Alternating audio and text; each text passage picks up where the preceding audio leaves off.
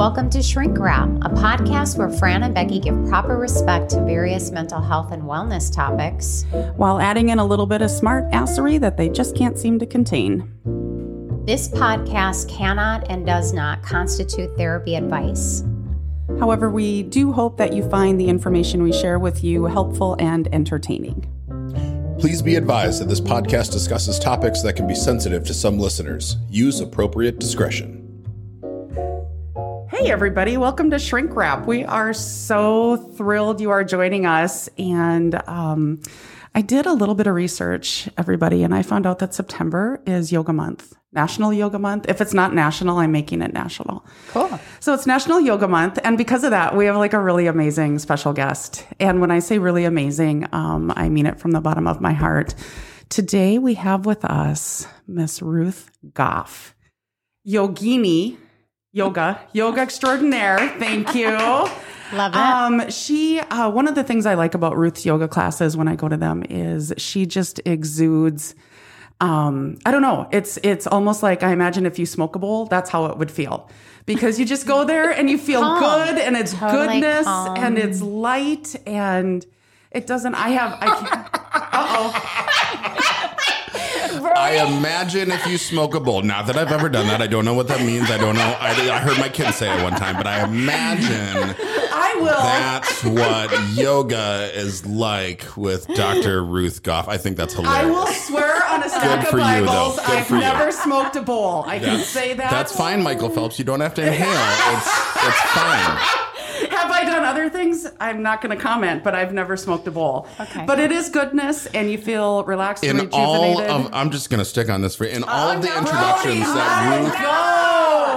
all the introductions that Ruth has ever got, I bet that's the best one. Okay. Well, probably the only time that's been said.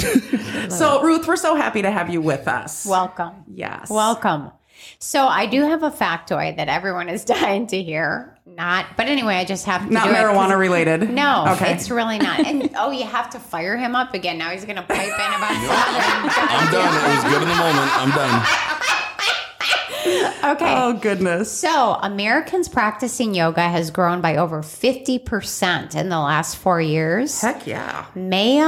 Well, now you kind of gave it away already, but male yoga practitioners are known as yogis, not Yogi Bears. Female practitioners are known as yoginis, which I didn't know that. Is I that didn't how know that you pronounce either. it? Yogini? Mm-hmm. Yeah. It kind of sounds like a noodle. So, of course, you knew that.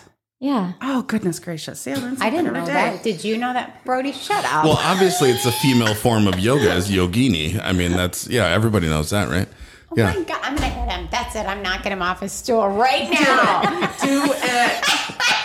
Oh, man.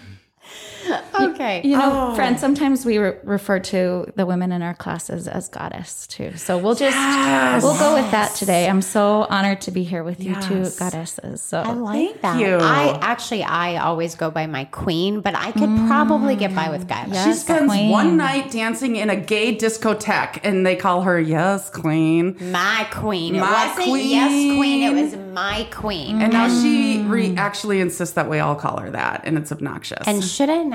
I mean, come on. You live your best life, friend. You live your best no life. one's going to tell you what to I'm do. still going to what call I you said. Dr. Fran and giggle. Okay, whatever. Whatever. So are we going to talk about yoga or not? Yes, Ruth, enlighten us. All things yoga. Well, you know, if you were to ask 1,000 different people what yoga is, you would get 1,000 different answers. And particularly as it has become more popular and more prevalent here in the United States, the definitions of yoga have definitely diverged, and it's growing, which is a beautiful thing, I think.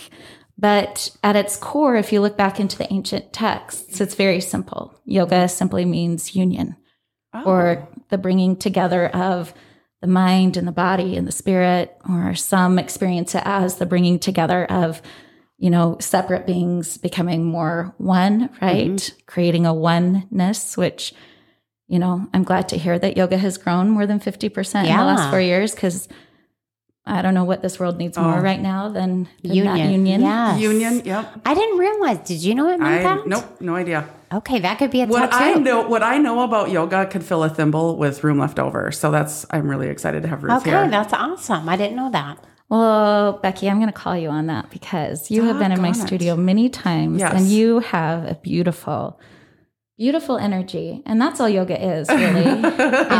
Thank goodness. Thank you, Ruth. Yeah. But yeah, thank goodness. Because if you had to be super flexible in order to participate, I would not be allowed in any yoga class because I am not flexible by any stretch. But I always enjoy it. Hang on one second. Brody, have you ever done yoga? I have done yoga. Just He's so woke. A handful of times. I feel like I'm built like a redwood. Like I don't bend. Like I have a hard time putting on my shoes. I'm not that fat. It's not why. Like I just don't bend that way. So I can fully understand. I think it was Ron Swanson who said, I enjoy fishing. It's like yoga, but you still get to kill things. Like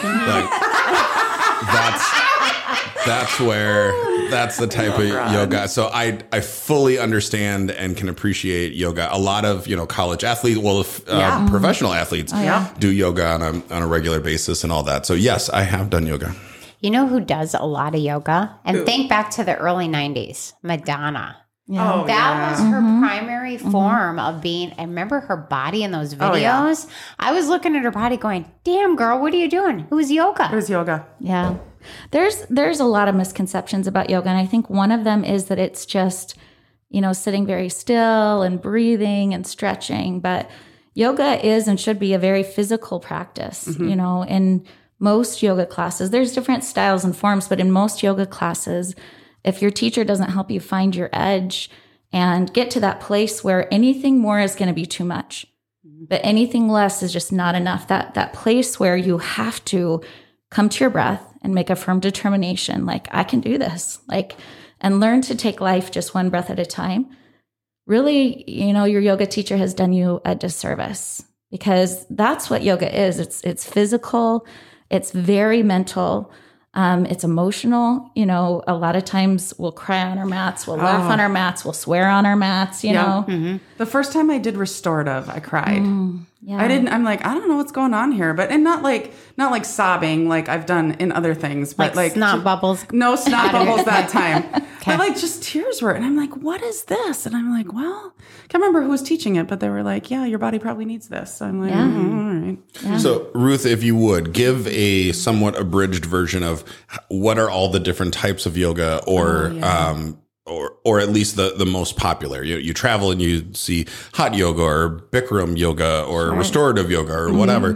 What are kind of the core most popular ones? Okay, so all of the forms that you just talked about, the physical practice of yoga is the branch called Hatha or Hatha yoga, which simply means, physical, right, in the body. We use the body to really go into different poses, into different shapes. In restorative, they're longer held. Typically, you're laying on the ground, very, very, very mindful sort of a practice. Whereas in Ashtanga, which is what I typically teach, or Vinyasa, there's a lot more flowing, a lot more movement. Yin, again, longer held poses, but they're more muscular engagement than restorative. And all of this and much, much more falls under the umbrella of Hatha.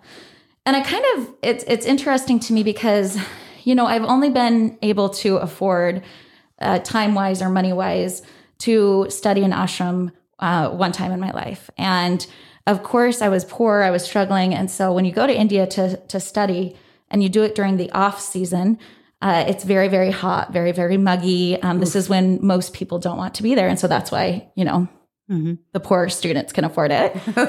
And it was really interesting to me because during those, they call them the high times, they actually, you actually go into the studio to practice, into ashram to practice in the middle of the night.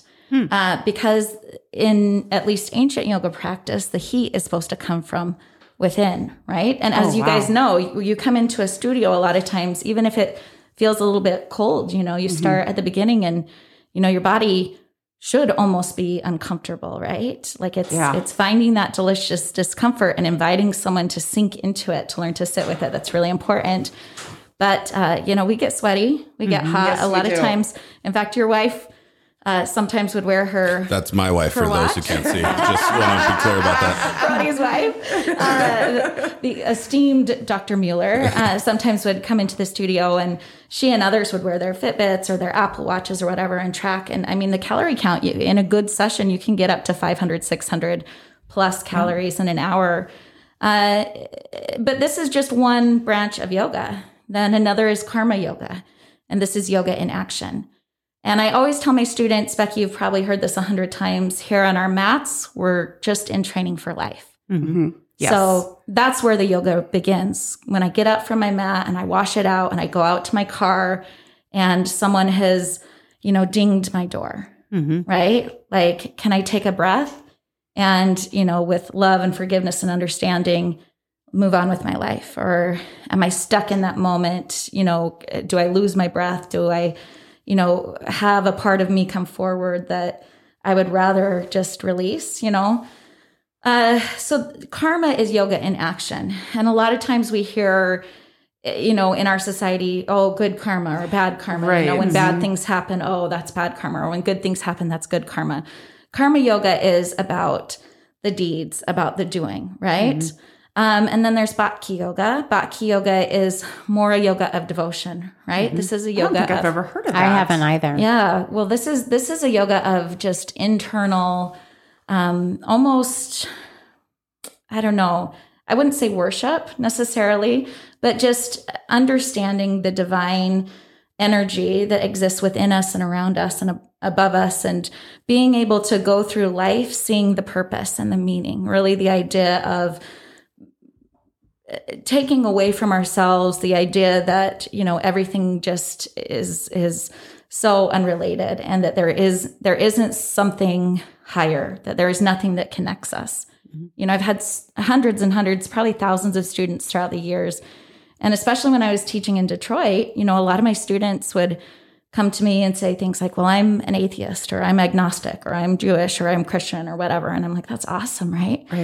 That's wonderful, because there's this big misconception that yoga is a religion, right? Or a cult, or, just all of these sorts of different Or it's things. anti-Christian. I've had people say that. I'm like, you should do yoga for your anxiety. Like, just check it out. And they're like, I can't because I'm Christian. And I'm like, well, I'm Christian and I do. Yeah. Not a good one, obviously. Yeah, really. Well, for so many reasons. Yeah, seriously. No, that is, you are a very good. But I human. hear that. Yes. Yeah. And that is just a misunderstanding, honestly. Yoga is not a religion, but I'll tell you what, it certainly helps me to live my religion. Absolutely. Right? Because I go to church on Sunday and I hear about patience and kindness and all of these wonderful virtues, the fruits of the spirit, or the fruits of the tree, if you will. And then I go out into the world, and a lot of times I just don't have the tools, especially when, stuff hits the fan. Right. It's difficult to always come back to your breath. But if we're training ourselves first in our bodies and then with our breath, there becomes this aligned place where we get very comfortable. Like, I feel really good feeling good. And I don't want to not feel good. Like, there's nothing worth me not feeling good. And we just come to a place where we're able to recognize, become aware of distraction from optimal sensation. And when we become aware, that's the beginning of true liberty or liberation, right? Right now, there's this huge dialogue going on about liberty and freedom and all of these sorts of things. And yet the people who are so wrapped up in it are just that, right? Wrapped up, right? There's so much anger. There's so much division, and people yelling over here and people yelling over here. And everyone is trapped, right? Absolutely. We're a victim to our emotions, to our situations. And we're, playing the victim, like, oh, well, you think differently than me. And so you have taken something away from me. Bhakti yoga teaches us that we are always divine beings in a state of full liberation. And once we can learn to take away the layers or the illusion of, being stuck or being different, all of the things that bind us melt away. And ultimately we come to this place of bliss, right? So do you think that's an example where you say we are divine beings. Maybe that's why they think it's anti-Christianity, because maybe some people don't believe we are divine. that we have or to you're see. worshiping yourself rather than Right. worshiping. Right. In which I would say we're all created in God's image, right? Like, doesn't it necessarily, it says somewhere, I'm not I don't know the Bible inside and out, but we're created in God's image. And Sure. it's one of the things our church is really big on. Like, when I see you, I see the image of God in you. And so aren't we then kind of divine beings if we're children of God and God's divine? Well, I believe that. I think Yeah. we're all a part of the divine. We're one piece of that. Right. But I do think maybe that could be one of the reasons why people are opposed. I don't know. You could be right. Absolutely. And we can hold space for that. You know, Yes. the truth is that I say that yoga is for every body, right? And it will help people to overcome dis-ease. But at every moment in time, everybody isn't for yoga, right? And that's Right. okay. Like, part of the teachings of yoga is being able to hold space for everyone's idea of what is, right? For everyone's Yeah. reality and everyone's belief, and not allowing ourselves to say, you know, my belief is better than your belief, or my understanding is somehow superior to your understanding. The times that I get into that frame of mind, it always is from a place of fear, always. Right. It's always I from agree. a face of, you know, stuck or victimhood or whatever Yes. it is. And then I project that out into the world. And I find that I experience dis-ease in my mind, my body, my spirit. You know, I'm not happy. I don't feel good. And what I think to myself is, I'm not as eloquent as you. I'm not doing the things. I'm not doing the things when that happens. Yeah. And I think so you give us a nice little segue into, I think in Aberdeen especially, we're really blessed, and probably other communities. I often feel like yogis or yoginis, now that I know that term, are a lot like therapists, where you have your style and somebody might have their preferred fit. And we're really lucky to have different offerings, if you will. Yes. You know, so like I know a lot of people that do hot yoga over at Fit and Fire Studio. And there's so much goodness in that space. And to me, I mean, literally the definition of hell. Like I, Oh my God. no, but for real, like I don't want to sit in a room that's 100 and some odd degrees, but I hear people just rave about it. Yes, And so for I'm glad some they people, have that. it's transcendent. Yeah. Right. Like it's transformative. It's really incredible. Or if you are really unsure of how you want to do it, there are people who will do private sessions. Totally. You know, if you don't want to be in a big classroom, you know, reach out to, God, there's so many. Oh, yeah. Reach out and say, hey, help me What along with is a this. female Italian yoga practitioner called? Oh, Lord. Fran just opened a Laffy Taffy for those who aren't watching.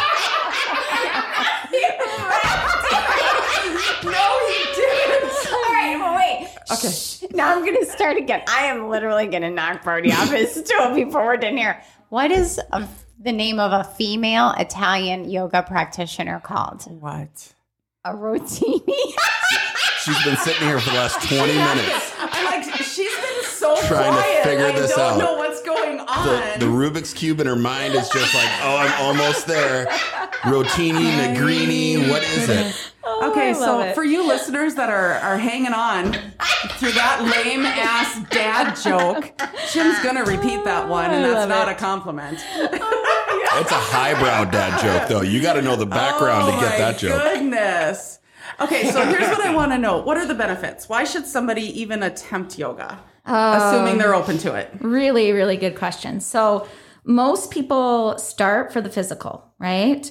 But they are surprised to find out that the mental is what typically comes first. And that's also why most people in the beginning are very resistant to yoga.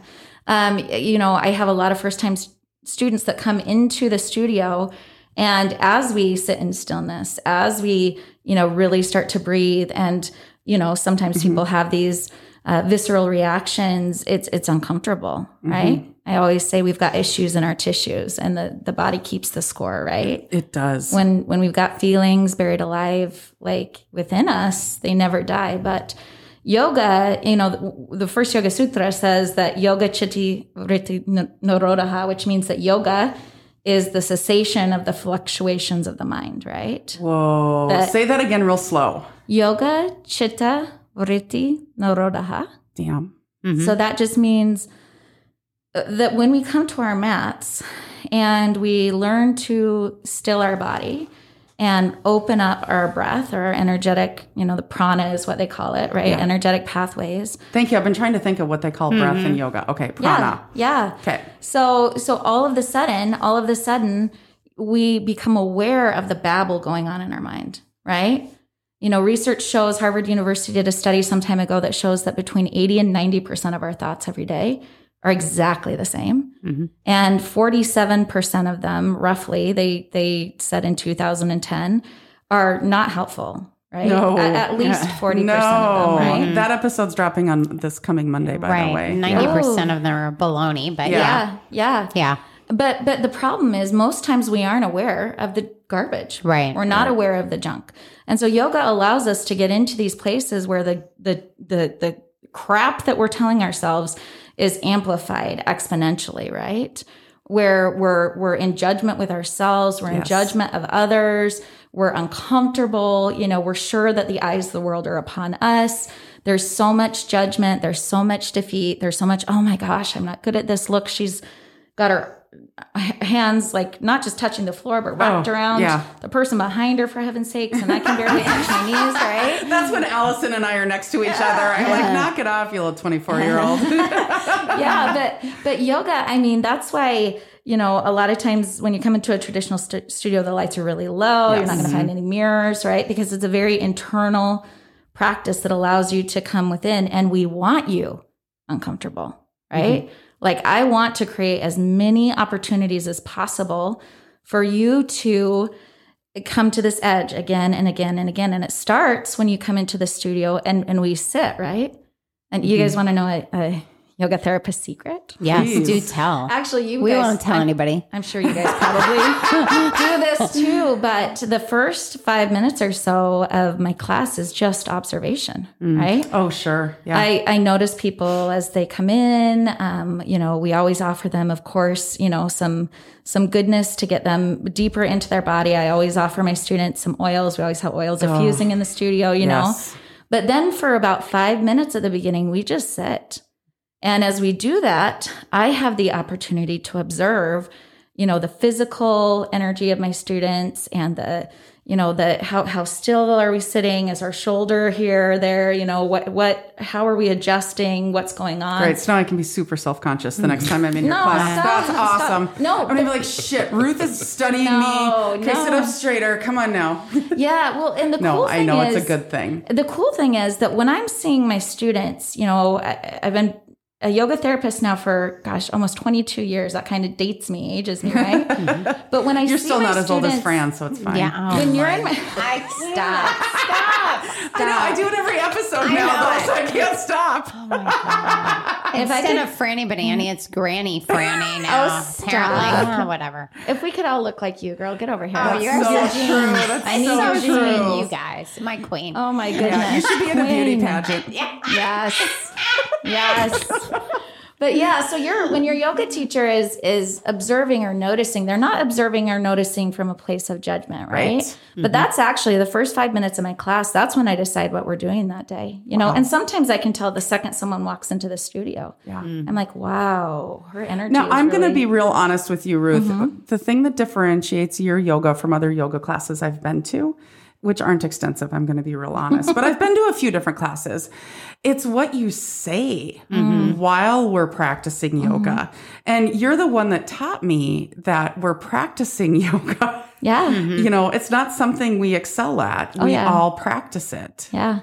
It's a beautiful thing. Andrew and I always joke around because, he's a physician. I'm a yoga therapist. All we have to do every day is go to the office and practice, right? Yeah. And that's all I ever invite my students to do is just practice being in your body, practice being in your mind, just practice this, principle of awareness, because the magic happens the second that we become aware of the junk, that's going on between our ears. And that's a really uncomfortable place. That's where we lose a lot of students, right? When they come to a place of stillness and they're like, this is uncomfortable. I don't like being aware of what my this gosh. Yeah, don't make me feel my feelings. That's awful. So a couple of years ago, I'm at the Yogathon and we're at your studio for this portion of it. And I'm with Fran and my best friend Holly. And I'm there for the restorative and the meditation. And I am so excited because that is my jam. Yes. That like whatever vinyasa where we're sweating, I don't like that. I know it's good for me. I do it. So anyway, Fran's looking at me and she's like, what the hell are we supposed to do?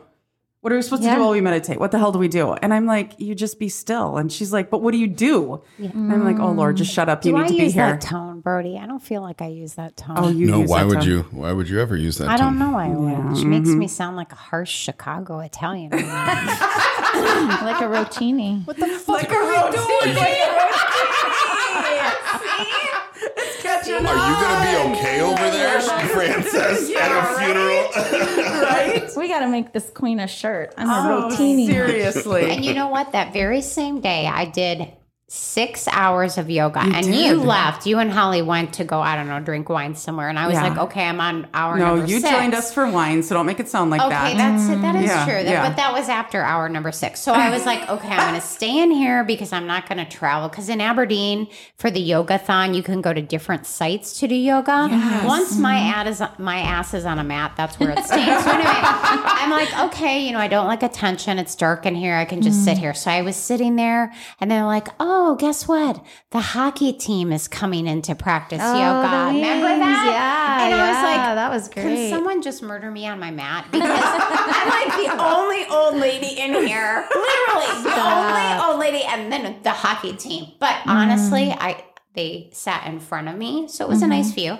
And they were totally in it. I mean, they were in it. It was really interesting to watch them. And there was no, like, you would figure guys would be like, whatever. That's the stereotype. None of that. None of that. They were in it. Yeah. It was awesome. Yeah, and you'll remember, I mean, that's the year they won the championship, The truth is that any sort of championship, any sort of reaching the highest state or version of ourselves comes through a process of training that, isn't just physical, it's very, very mental. Right. And those guys, I mean, their coaches did a phenomenal job of providing opportunities for them to serve throughout the community, karma yoga, for them to become very aware of what's going on in their minds and their bodies. They came in every single week for yoga. Oh, did several they of them. come? Oh, yeah. Wow. Every That's Thursday cool. morning. We would literally be in the middle of a blizzard, and I'd call Michael, and say, hey, are we, I mean, you sure the guys are going to be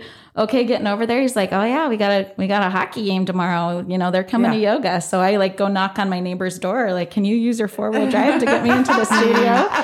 But that's the kind of devotion and dedication. Imagine if we took appointments with ourselves and our own self-improvement and self-realization that seriously, where in the middle of a blizzard, we're like, no, like it's game on in my life right now. Like I will not be deterred from this practice that I'm devoting myself to, this practice of awareness and self-observation.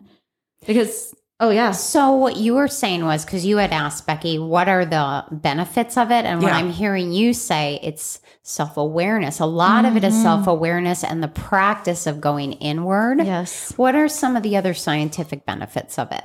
Yeah, good question. So it starts with the mental benefits, the ability to see things as they are, and then to sit with them as they are. So what we're seeing right now more than ever before, and I know you ladies are right on the front lines of this, is this epidemic, maybe even pandemic, you could call it, of mental dis-ease and anguish, right? And what a lot of people like to do is numb or dull those sensations, and we do that in a lot of different ways, a lot of different addictive tendencies, a lot of really unhealthy practices where we try to numb or dull sensation, right? We just try to push it down. And yoga invites us to just sit with it, to observe it from every angle.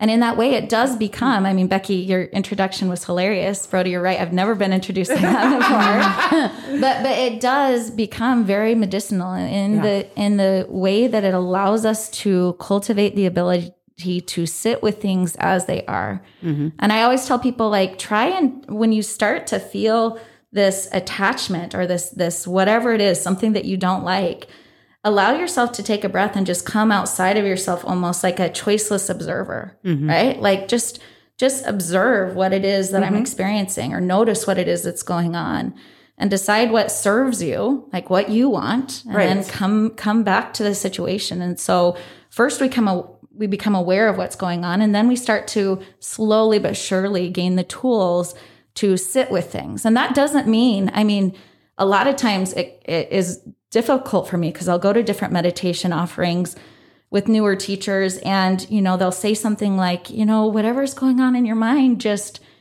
try and quiet your mind, still your mind, put it that's awesome. Somewhere else, right? Yeah. Did I take the chicken out today? I can't remember. Is it still in the deep freeze? My God. What time is confirmation tonight? Yeah. But the quickest way to get someone's mind really attached and really racing is to tell them to try and quiet it. right? Like everything that you need to do right now, just don't think about it. Just be here in this moment, right? And now all of a sudden I'm like, oh, crap, what am I supposed to be doing right now? Laundry is still in the washer. Oh, it's probably going to be moldy. Okay, so I better go pick up some extra, right? What yoga invites us to do is just bring it all, right? On the days that you're angry, like bring that with you. On the days that you are, feeling shame or self-doubt, like bring that with you. On the days that you're in bliss and joy, like bring that with you. Whatever it is, bring it to the mat and just let it be what it is. And one breath at a time, we learn to be present, right? And observe our emotions. Like what you ladies are the experts here. What would happen with 100% of your clients if they became comfortable with discomfort? Right. And what you're saying just goes in line with what we teach in therapy so many times, because people have, like, let's say, for example, a sexual assault victim who has survivor, who has issues, right? And they don't want to think about what happened. They don't want to feel what happened. So they're going to drink. They're going to work really hard. They're going to do anything but feel and be present. So teaching them your feelings are not going to kill you. Just feel it, observe it, don't judge it. And then you can let it go. You have the choice to let it go after a while. But that terror of like, oh my God, what if I take a hot minute and feel it is such a powerful deterrent for people. Oh yeah. And then we carry it around, right? We just carry it around with us forever. I think it goes into anxiety and panic too. I tell people who get panic attacks, I'm like, the next time you get a panic attack, just sit and breathe. That's it. Don't tell yourself you shouldn't be having a panic attack. Don't tell yourself you're going to die. Don't say, just, I'm having a panic attack. This is what my body does sometimes. And it's funny what happens when you quit fighting it. It typically lessens in intensity. It lessens in duration. And you're better. Just let it be. Just let it be. One of my teachers said it like this: the anguish that we put ourselves through stops the moment that we recognize three things. First of all, that other people have experienced this same thing, right? There are other people. I'm not alone. Other people have experienced the same thing. This is not forever, right? This is like a wave. It will come and it will go. And I get to decide my posture in this wave, right? Will I get really hard and stiff and allow it to, just hit me like a brick? And cause pain and anguish? Or can I just become soft and just ride the wave? Like, can I just sit with this thing as it is, noticing like, oh man, this is hard. This is bad. Like, I feel like a victim. Like, I can almost, in certain circumstances, feel this same trauma happening again and again and again. We see this a lot with our veterans. Absolutely. Or others, a lot of my athletes that I've worked with over the years, we don't oftentimes attribute PTSD or trauma with, elite level athletes, but the fact that they have to become so mentally strong to get to that place means that there's a lot of layers, right? Right. But to be able to come to this place and say, you know what, other people have felt this way too. Like, this has happened to other people. And it ends. No one has ever stayed in this place forever. And I get to choose, like, I am completely in control of my posture, of my sensation in this moment, right? And so I'm having this panic attack. My heart is beating. I'm sweating. I get to choose, right? Am I just going to sit and breathe with this and just patiently notice? Just ride it out. Yeah. And like a lot of times in the studio, we invite people, in meditation to just notice their breath breathing in and their breath breathing out. And we equate it kind of like the waves of the ocean, right? Like wave washing over you, wave moving back out to sea. Like just imagine that, visualize that in your head. And very, very quickly, there's this biochemical chain reaction that allows someone to come back to a place of stability and what we call equanimity, right? Which is the goal. So the benefits, they start, mentally, we get mentally aware, and then we start to become mentally resilient. And somewhere in the middle of all of it, our bodies have massive benefits, right? Yoga is not about touching your toes, the teachers say. It's Thank God. What you learn on the way down, right? Yeah. Can I be kind to myself? Can I be non-judgmental? Can I, just sit in this space and be so proud of myself, right? Yeah. Maybe my body isn't doing the thing that the person on the mat next to me is, but today I'm showing up for myself and doing more than I did yesterday. It's funny you say that, because the last yoga class I was at was the one you taught. Was it end of July? I believe it was. And I'm still recovering from a wrist surgery I had a year ago. Yep. And so when we would go into downward dog, I could hold it for maybe 15 to 20 seconds, and then I'd have to go on my forearms. Yeah. And I was getting frustrated, and then I would just breathe, and I'd be like, no, you're here. You're doing what you can. You're honoring your body.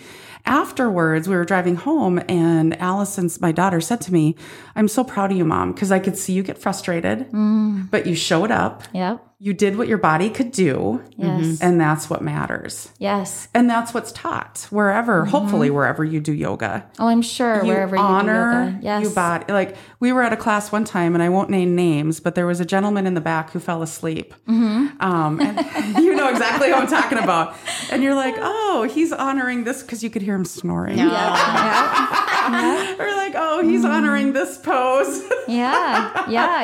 And there's nothing wrong with it. No. It's obviously he got so relaxed that he was able to just, maybe for the only time that day, that week, that month, to just let go. Yeah. And if that meant falling asleep on the mat, then so be it. Yeah. What I really love and appreciate about it is that as we get older, since you love giving me jabs about my age, we lose our core strength. I mean, and for me, I'm not going to go lift weights. I'm just not. I mean, I do little weights, but you know what I mean? This is a really, peaceful way to like build your core strength as you age. Yeah. And maintain your balance. And what I love about it is that when I look around the room, the women that I'm surrounded with do not give one shit. And men, what they look like, who's wearing what they're doing, what they're not doing. In fact, when I see a woman who's doing stuff, or a man, and I'm like,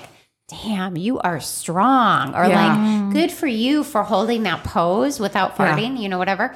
I'm like, wow, it's cool. Yeah. But really, mostly people are totally in their own zone. They're really not even looking around. I've been at some classes where there's been like a gentleman I know who's at least 20 years older than I am. And I watch him do some of these poses, and I think to myself, so that's what happens when you do this regularly. Yeah. Maybe not for everybody, but you can get to this place where you can do some of these poses with a bit more ease. Oh, absolutely. And I just find it inspirational. And I know that's not why he's there. I know he's there because it's maybe the 1 hour or the one of 3 hours a week that he's just devoting to himself. But it's inspirational. No, it's true. We always say that if you don't bend, you break, right? And we have this story that we tell ourselves that somehow aging changes our body or changes our mind, And I tell my chair yogis, that's my karma, is every week, except for, during the pandemic, we have moved online. But every week since I started teaching yoga, 2 decades ago, really, we've been doing a chair yoga class for senior citizens. And actually for everyone. We've had all kinds of people come in, and it's really neat. But in that karma yoga class, I tell my students all the time, it has nothing to do with age, how well we bend or move. My husband says in the emergency department, he'll see, patients come in who are 95 years old and more fit and spry than we are, Exactly. And it's about moving our bodies. People are like, well, I just don't move the same way I did when I was a kid. And I'm like, well, do you move the same way that you did as a kid? Like, start moving the way that you moved when you were a kid, and notice what happens in your body, right? So, and people will say things like, oh man, I've just got a bum knee or a bad back, or I just don't sleep well. Yeah. And I'm like, well, that's not the natural state of your body. Like, that's not how you're created to be. So how about we just move and breathe a little bit and see if we can, open up some pathways or clear some blocks and see what happens in your body. The end goal not being like, if my knee is not better today, well, then I haven't done a good job, right? Like, to not get so fixated on the end product that we miss the beauty of the journey, right? Of the process. And be patient with it, But ultimately, we see students, the student that you're referring to, Becky, but like when I first moved here, this particular student has a rod in his back. He's had multiple surgeries, chronic pain. Athlete. Yeah, just lots of stuff, And when I first moved here, his daughter had actually just brought him to yoga with her, almost kicking and screaming on a school break. And then he just kept coming. She went back to school and he kept coming religiously, was showing up for himself in really powerful ways. And I got to watch this transformation. And as a teacher, that's the coolest part, I think, probably for you also, is to watch the transformation in people physically, spiritually, but also, mentally, emotionally. They cultivate this toughness that's encompassed in softness. Yeah. And this loss of reactivity, right? We notice people being able to breathe continually and consistently in difficult situations. Yeah. And that's what it's all about. You know what makes me giggle? Because I know you've done CrossFit in the past, and I've done CrossFit in the past. Yep. But CrossFit people don't do yoga, right? Like, that's so lame. But they do Ramwad, range of movement workout of the day. And I remember the first time I sat down to do a Ramwad, I'm like, it's just freaking yoga. Like, I don't care what you call it. This is yoga, but you call it whatever you need to call it. Yeah. We're seriously doing yoga right now. And it feels so good. It is. It is so good to be able to put your body in places where typically we don't spend very much time, right? And then focus on breathing through it. I mean, you can't come out of that unchanged. Right. So all of that being said, are there times or things or whatever you want to call it where yoga maybe isn't the best thing for somebody? Yeah, like contraindications. Yes. There is a story that I'll share with you that I don't think I've ever shared with any of my students, but I was going through a really dark period after the birth of my fifth baby. My body wasn't healing the way that I needed it to. I'm sorry, but Fran and I just went 5. Yeah, of course you were. We couldn't handle the ones we have, but so bless you. Yeah, but I mean, my husband was in residency, so Brody, you know what I'm talking about. Nightmare. Yeah, we were living in Detroit. We had really great friends and community, but no really close family. And what was difficult was, this perception that, I need to be this perfect wife and this perfect mother and this perfect yoga teacher and this perfect, in my callings at church, I need to do everything perfectly. And I think so many of us can relate to that. Yes.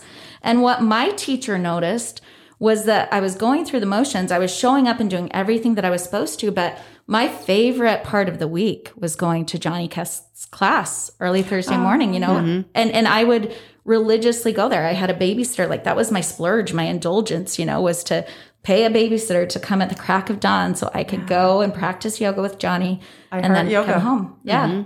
Yeah. So what happened was Johnny had noticed that I was not coming to class, right? And, I had the baby and then time went on and I was just not showing up.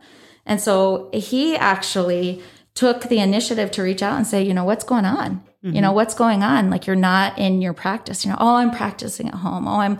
No, you're not. Oh, yeah. No, you're not. Yeah, time to meet me. I've done those lies. Yeah. So I had this invitation to come back to yoga. And for the first several sessions, I mean, my body was just not healing up the way that it was supposed to. I had a lot of scar tissue, a lot of pain. And he just kept saying to me, he would just come and like literally sit me down, like just breathe. Like, your job for these 75 minutes is sit here and breathe. And it's so hard because we have to be perfect, right? And some of my students were in the class, you know, that are his students too. And I can't just sit and breathe and cry. Like I need to perform, right? I need to be on the front row on the middle mat and performing. No, Johnny just stuck me in the back corner and he said, all I need you to do is just sit here and breathe. Oh. Just sit here and breathe, you know? And so I did. For a couple of weeks, I would just go and sit and breathe. And then slowly I started getting back to my physical practice, but it was extremely therapeutic for me to have a place where there were no expectations. In fact, the expectation of me was to be what I perceived as imperfect, right? What I perceived as not enough. How freeing. Yeah, it was liberating. And then, you know, as we allow ourselves to come to that place, it's kind of magic, right? And the stuff that we're doing to medicate ourselves or to numb or dull ourselves, it becomes so much less necessary, right? Like the pain medications and the anxiety medications and the things that were necessary were very important bridges. There's a place for them. Very, very critical, right? Very important to my healing process. And I highly, highly recommend as a yoga therapist, I cannot recommend highly enough going to a licensed therapist, seeing your doctor, listening to what they say, particularly in those dark times. There are important bridges to healing. And those were important bridges for me. But unfortunately, for me, they had become a crutch. Right? Something that I was dependent upon to be able to breathe. And if you're having to pop a couple Xanax before you can go teach a yoga and meditation class and teach other people how to be calm, there's a problem, right? But my teacher being aware enough to notice, you know, that it was time for me to come back and, you know, maybe get to the other end of that bridge was instrumental in all kinds of healing and opened me up to this place of non-judgment, right? Yeah. And I want to say to our listeners, if you decide to do a yoga class and you have something going on, tell the instructor before the class. Like we had there was like a ladies' night at Erosion Gym that I belonged to, and yoga was going to be part of it. And it was 2 weeks after my hysterectomy. And so I still went, but I went up to the teacher and I said, here's the deal. I'm guessing I can't do anything except sit and breathe. So when I'm not doing the different poses, that's what's going on. She's like, just like Johnny told you. She's like, that's fine. Just sit and breathe. Totally. Do whatever. That's Lindsay, 5 a.m. at Fit and Fire. She's awesome. Lindsay's an awesome yogini. Yes. We have so many incredible teachers. I mean, Fit and Fire is a treasure here at Poise, YMCA, TNM Fitness. For the size of our community, the yoga that is growing here is incredible. Yeah. So when Johnny Kest kind of brought yoga to Detroit, his goal, and he would tell people this, and people were like, oh, you're insane. His goal was one day there will be more yoga studios than there are bars in Detroit. And the truth is, they're getting very, very, I mean, this is 1970s. Here we are, you know, 2021. They're almost equal. Right. And there will come a day when people can go to places and feel and wake up and become aware. And nothing against, sorry, listeners, nothing against a bar, right? Oh, no. But do you know what I'm saying? Rather than, you know, we're looking to wake up, we're looking to feel. And there are lots of good reasons why you would go and gather with friends and have, you know, a drink or whatever. But what he was meaning was, I want people to choose to and have space to come and wake up rather than shove down and medicate and all of these sorts of things. So that's a goal that I think we are going to be very close to hitting in this space. You know, in the Aberdeen area, like you said, we literally are blessed. Yes, literally. Yeah. Yeah. And I really encourage the listeners, even if you think you won't like it or whatever, just try it once. Just see what you think about it. And try some different ones. Right. Yes. I mean, what do you have to lose? Like, I'm not the biggest fan of vinyasa. I like restorative. Allison, my daughter, hates restorative. Yes. She loves vinyasa. And so those are just, you know, again, different practices, different fits, different styles. Find what works for you.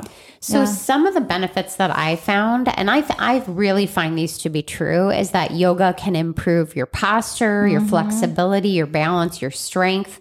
Is this true, Ruth? Does it boost your metabolism? It does boost your metabolism for actually 3 days after a good vinyasa class. Damn, now I gotta like vinyasa. No. It doesn't matter what you're doing. So, and how it does this is your central nervous system, as you guys know, oftentimes in today's society, we're in fight or flight, right? And so all of our resources are taken outside, of the viscera to our extremities. And we are like in this constant state of, just overwhelm. Yep. Yoga has this ability, this clinically validated ability to rebalance the sympathetic and parasympathetic nervous system, to bring back the energy, if you will, into the viscera. And so our digestion is improved, our metabolism is improved. We have clearer thinking. We have calmer sensations. Bone density is actually significantly increased if you have a regular practice of yoga.